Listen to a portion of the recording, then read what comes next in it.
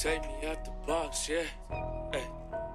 Take me out the box. All right. Let us get started. Welcome to Unboxed, where we meet with amazing men and women in the community who are making a difference and doing something that's powerful and impactful that is inspiring people. So we're going to unbox today Gilbert Acevedo. Hola.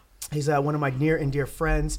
Man, you are an artist, an entrepreneur. You're an activist. I mean, you just can't stop, won't stop. So I love that. We want to unbox you today.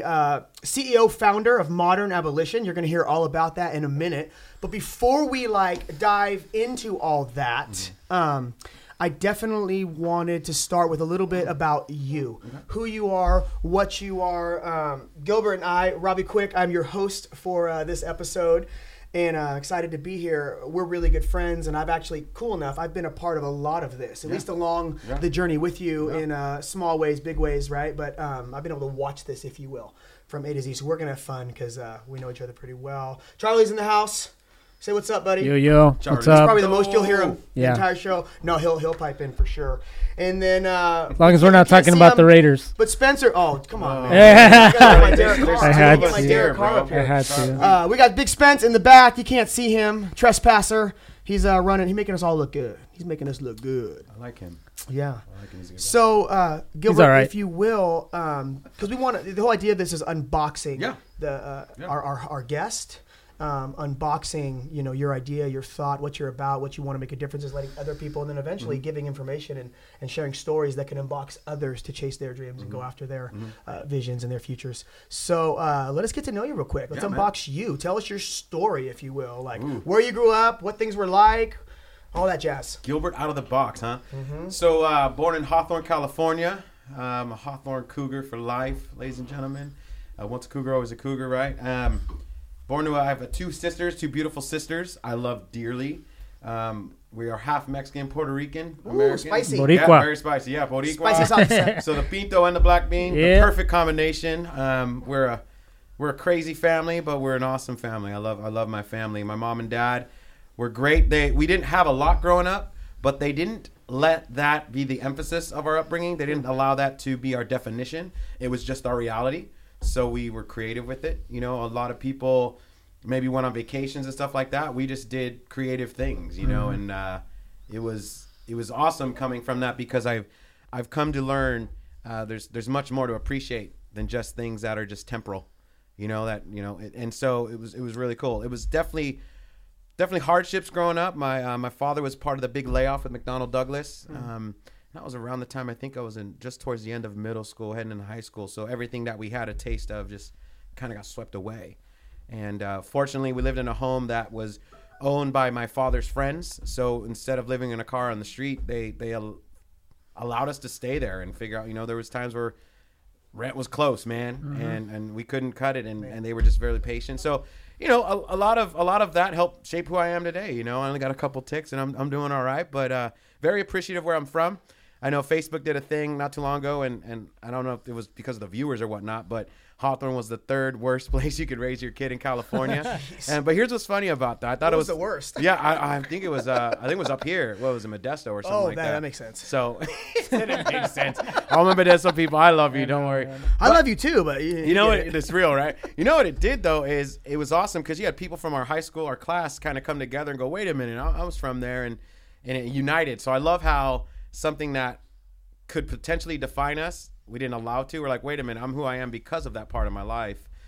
So whenever we go back and visit, it's good to be reminded of where you come from, and that you don't have to be a statistic. You could be who you're meant to be and get out, if you will, and not let where you were define you. So it's a little bit about me, named Gilbert after my dad and the other 25. Once again, I am half Mexican, so there's 25 Gilberts in the family. Ooh. Oh man. Oh yeah.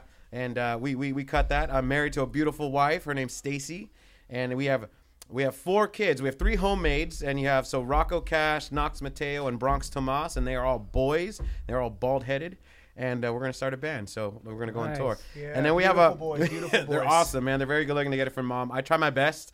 Didn't have to do much though. Let's be honest. And then we have this amazing young woman in our life named Soka. She's a spiritual daughter, if you will, from Cambodia. Yeah. She's a strong, amazing woman, a hero of mine.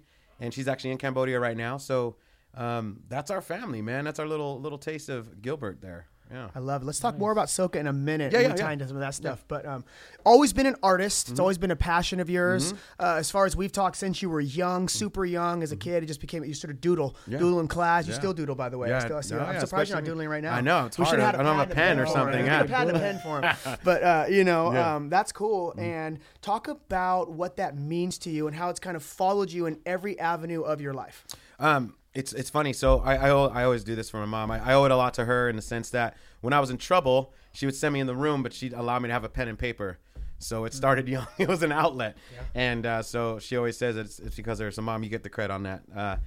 I would say, though, it was only later in my life where I started to understand that the artist in me wasn't just the executioner through the implements like the pen, paint, or whatever. It was how I saw things. And if you look at life, and if I look back in retrospect, everything starts from sketch. So everything starts from an idea. Everything starts from a concept. Nothing starts from a final piece. So the doodling, Robbie, that you mentioned, the doodling, what I've always done is just a part of life of how I see things. Like I look at things, how they're made. I look at what were those first steps. And so an artist is who I am. So it's how I see. It's not just how I communicate, but it's how I'm wired. And so doodling all the time, drawing with my cousins, that's just something we did. But I've always wanted to do something with it. I was like, okay, what does this mean? I can just draw. I could just doodle my whole life. But what do I want to do with it? And that's when things started to change. Is later on in life, I started to figure out like these doodles, these concepts, this perspective of how I see things can actually impact others. Yeah. And that's when it started changing. So my dream when I was in 8th grade was to draw for Nickelodeon, man. I wanted to draw for Nickelodeon. I wanted to get paid and draw cartoons, you know? And, looking at all the cool stuff in here, I'm reminded like the pop characters, my sons and I collect those. You were talking about how you did that with your family, you know, and I use them for inspiration. What kind of stuff did you draw when you were younger? Man, you know what's funny? It's everything. Like I would look around the room and draw stuff. I would mix things. I would mix animals. I would beasts. Like it would have been so rad. Like George Lucas, if you're listening, I would love to draw beasts. You know, like he's one of the three right now. And I liked coming up with concepts, like looking at things how they were made, but taking those concepts and combining them sometimes. Lettering, of course, where we're from. You know, you write and draw and write letters and. So it was anything really. I didn't like to box myself, if you will, with art and express myself. Did you ever morph like famous cartoons or characters? Did I ever what? Morph them? Like, oh, dude, 100%. Yeah, I just found one of my old sketchbooks from 2007, and I have like mix mash of a couple different characters, and I think one of them was like a Mickey head with Donald Duck's mouth and stuff like that because it was just fun. Like, and in order to do that, you had to understand how they're made, and I love that. And so as an artist, I go, man, it's not just what I execute with my hands, but it's how I see, it's how I perceive it, and it's how I can communicate. So it's a part of who I am, you know? Yeah. I love that. Well, something with your art kind of turned into something beautiful here, but let's talk about you. You're a huge influence in the community. You work with teenagers, you work with students all over. You've done that for years and years and years. But you and I both were able to connect with an organization in Cambodia called AIM. And you went, I want you to talk about your trip. What happened specifically on that trip that wrecked you forever and caused you to found Modern Abolition. That's good. And then what is Modern Abolition? Let's jump into some of that. Yeah, so I have to rewind to art school. Okay. So, actually 8th grade, really quick. So in 8th grade, our teacher, I think it was Miss Malmstrom. Miss Malmstrom had us write a letter to ourselves we would receive our senior year at graduation day. And in that it said, I will go to Hawthorne High School. We'll play football there. I would hope to get into USC, or I would go to art school. Well, I ended up getting in art school, and then it said in that letter, you know, you're going to work for Nickelodeon, and you're going to get married by 25 and have 2.5 kids or whatever it was, right? Because I thought it was a joke. I was like, okay, cool. I'm in 8th grade. Well, I ended up going to art school. I ended up getting an opportunity to meet some guys at Nickelodeon. They did some interview stuff, and man, I had this interview. It was a great time. They loved my work. They loved my personality. I got hooked up by a teacher who I'm still in connection with today from art school.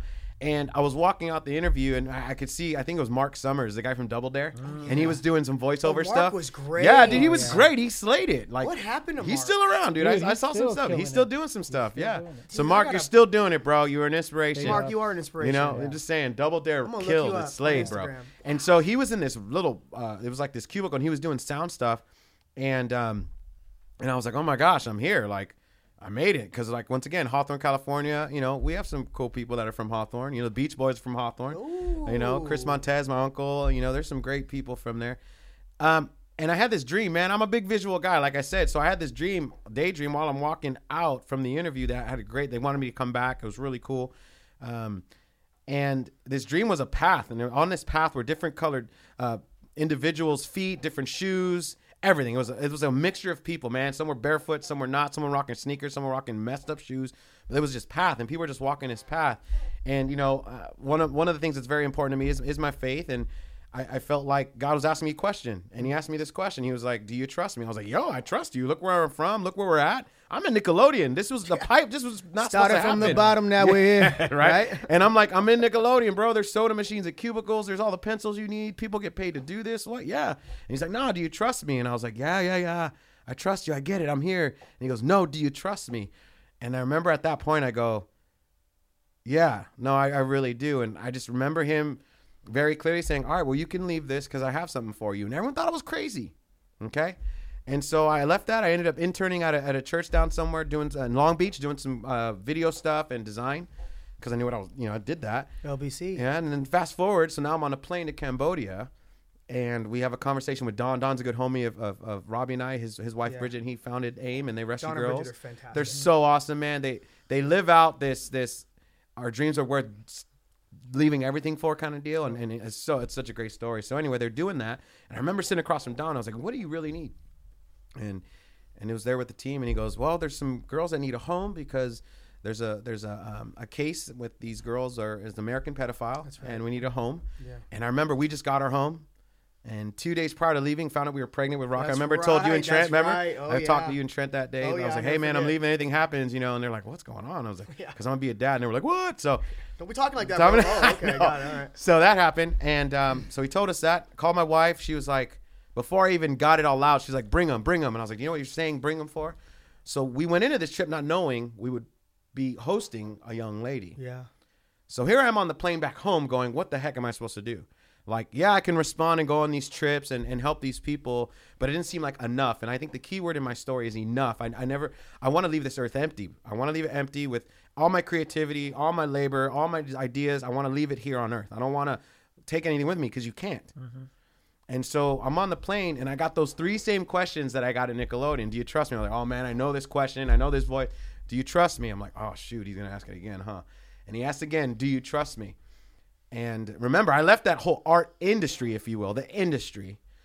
And so this time around, you knew something big. I knew something was going to happen. I was like, okay. I mean, I left all that. I still created because I must, right? I'll die if I'm not. But he was like, it was very clear. He goes, you love art and you love people. Make art and help people. And I remember landing going, what the heck, man? Like, okay.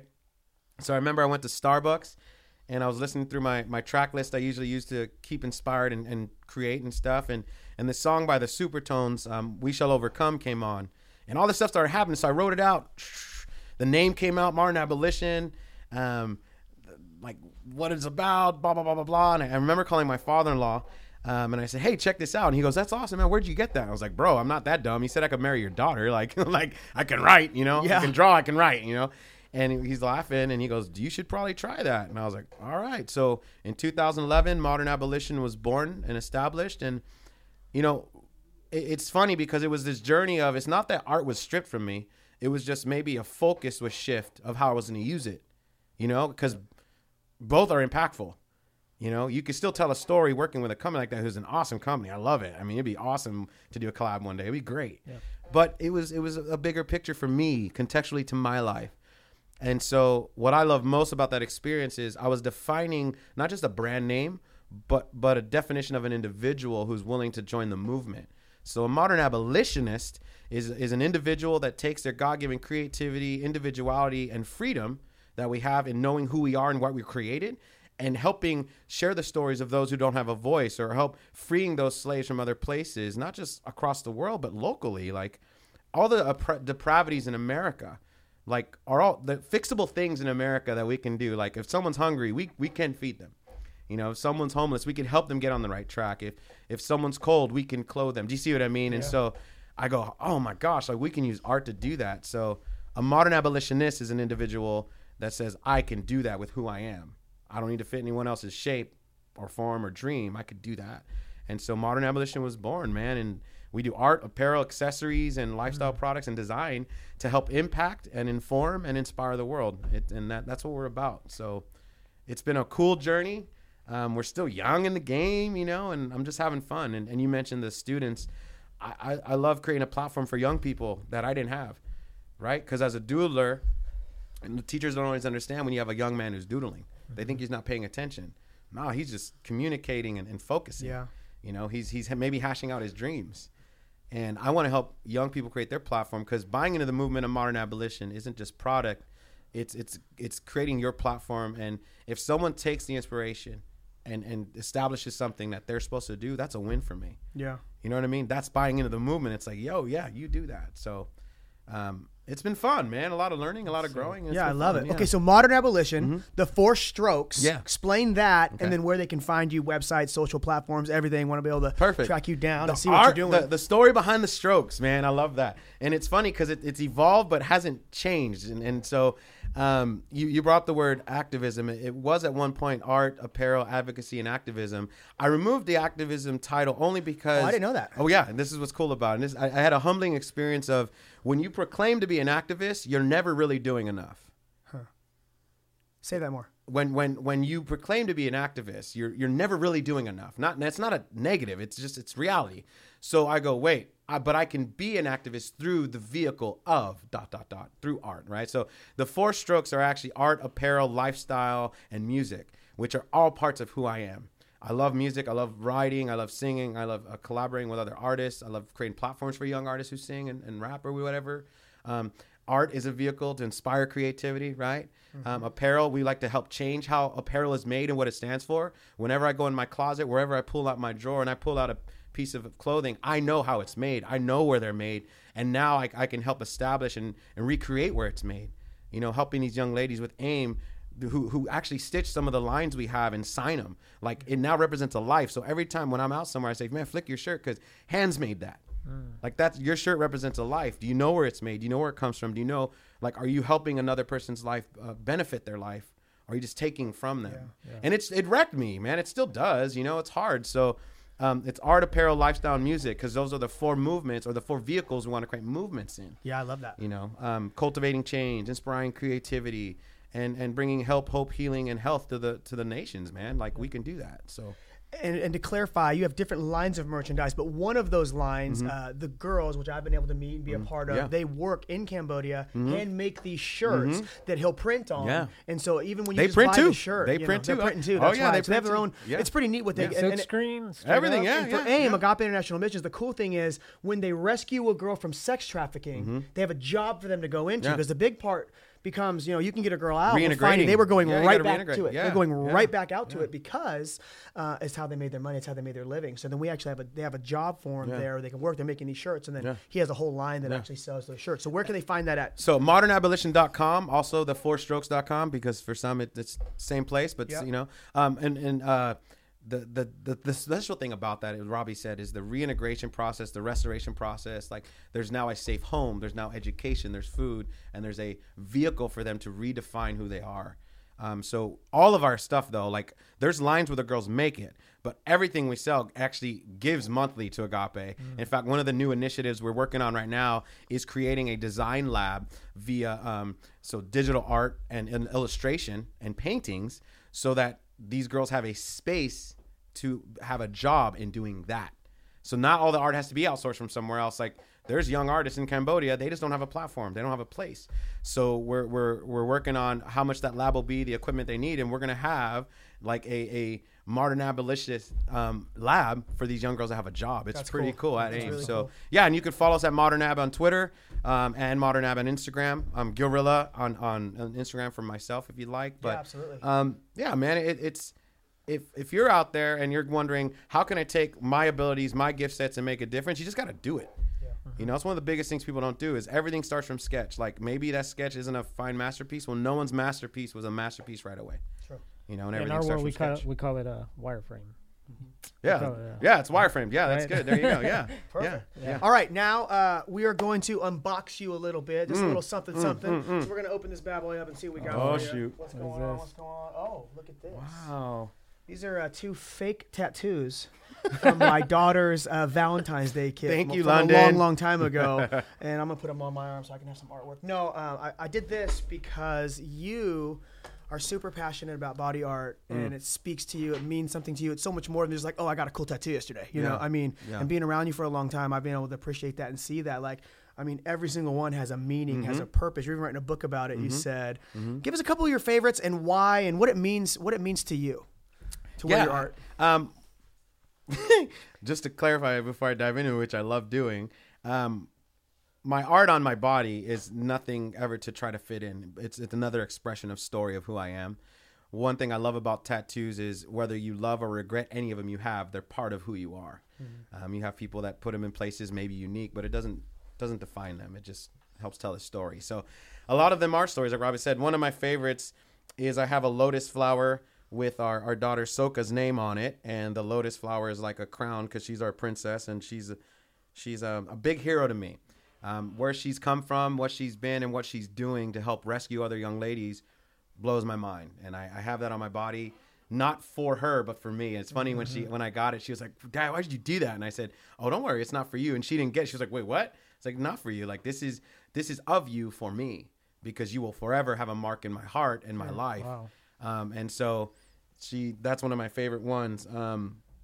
Do you design these yourself? I design them, and I also collaborate with my buddy Nick Hayes in 3rd Street Tattoo in Hermosa Beach, California. Nick Hayes! Hey, and, there you go. Nick Hayes is a young bro that's been a little brother to me, and he's done a lot. He's done them all, pretty much. He's done them all, and I trust him. The other one I have here is of a skeleton hand holding a Super 55 microphone with a yellow rose on it.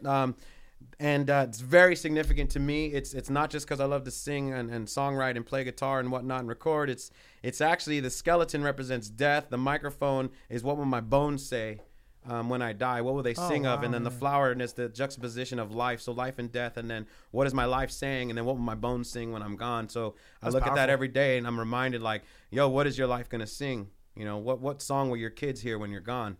You know, it gets emotional thinking about it, so I'm going to stop. But, and then you have one here. Hey, do my favorite.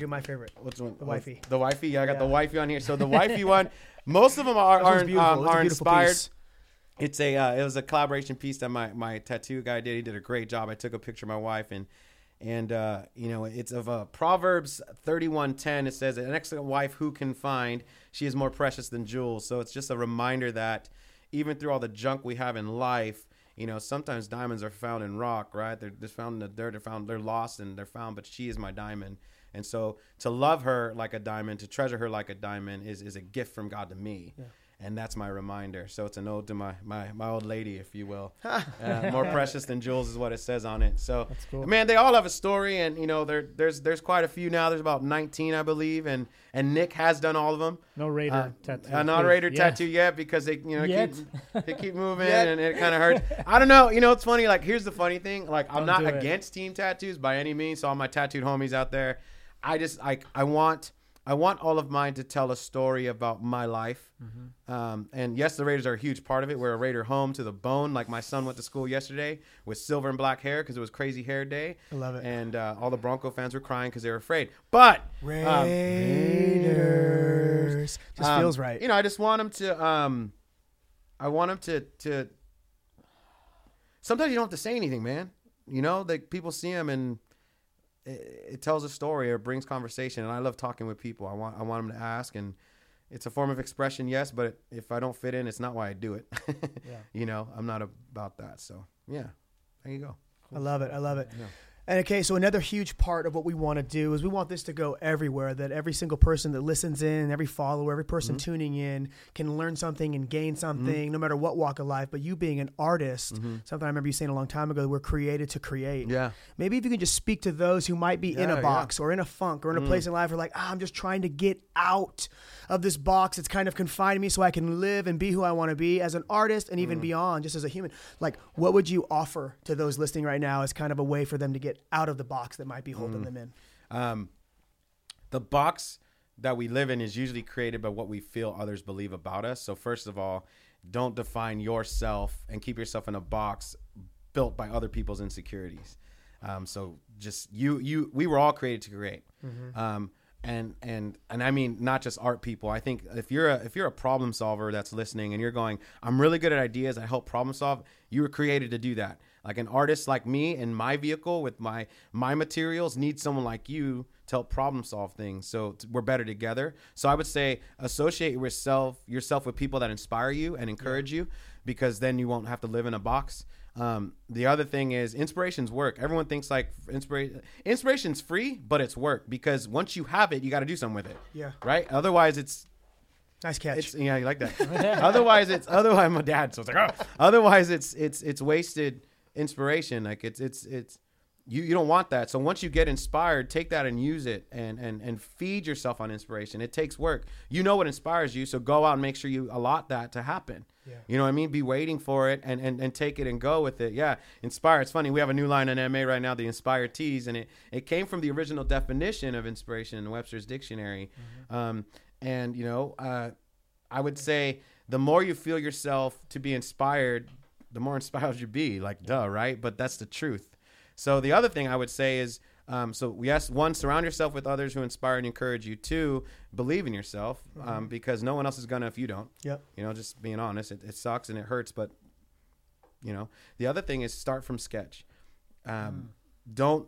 A lot of us feel like, I had a conversation with a student the other day, and it broke my heart because he was going, "Man, I want my art to be powerful, and it's not powerful." I said, "Well, what do you mean by powerful?" He said, "Well, you know, I at school, you get a lot of people make fun of me for it because I have my head in my book and I'm sketching and drawing and I want it to be powerful." I said, "Man, like, I'm sorry that you've had that experience. I'm sorry that these people are saying that, but they're so insecure about themselves that they're focused on you. Like, you keep sketching, because everything starts from sketch. Like, your sketch here might be the Michelangelo down here."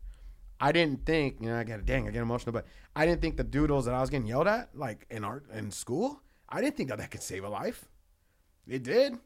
You know, I used to draw this bear. I used to draw this luchador bear named Capitan Oso, right? And 6 years ago, we used it to develop a curriculum on our trip from Mexico. And you had a bunch of these kids in Mexico with a Capitan Oso coloring book. Yeah. That started as a sketch. And for them to be inspired by that, I would have never thought that.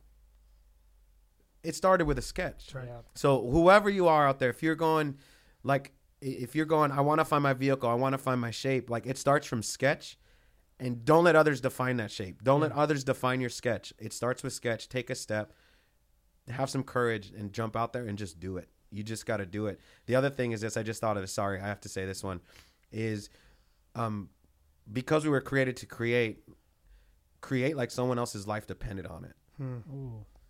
Because someone else's life is depending on it. Yeah. They are waiting to be inspired by you. They are waiting to be informed by you. They are waiting to be impacted by you. Whether it's an audience of one or millions, it doesn't matter. If I inspired the one person who can impact millions, that's a win. And so I would say just look at it that way and just go for it, man. Just go for it. And love it. Yeah, there you go. It's powerful, bro. Ooh, sorry. Powerful, bro. Love it. No, transparency, man. I love that. It's perfect. Hey, we love you. Thank you for being here with us and letting us unbox your life a little bit. Man. Hey, you guys watching, hope you enjoyed that. That's Gilbert Acevedo, the artist, the founder of Modern Abolition. Go follow him at Modern Abolition, at Gilrillo. That's his personal stuff. Yeah. Follow him, buy some t-shirts, whatever. Get to know him. And hey, follow us. Like us, share us, every platform, tell your friends. We're going to be doing this as much as possible. And we just want to be able to unbox different people we think are powerful, people that are making change and causing change in our community and our world. So you'll see more. We hope to see you soon. Have a good one. Awesome. Thank you. Thanks, brother. Thank you. Awesome, baby. Nailed it. Love you, man. Thank you. Love you too. It's great. Woo. Good. God, dude, 1% to spare on the card. No. Oh, no.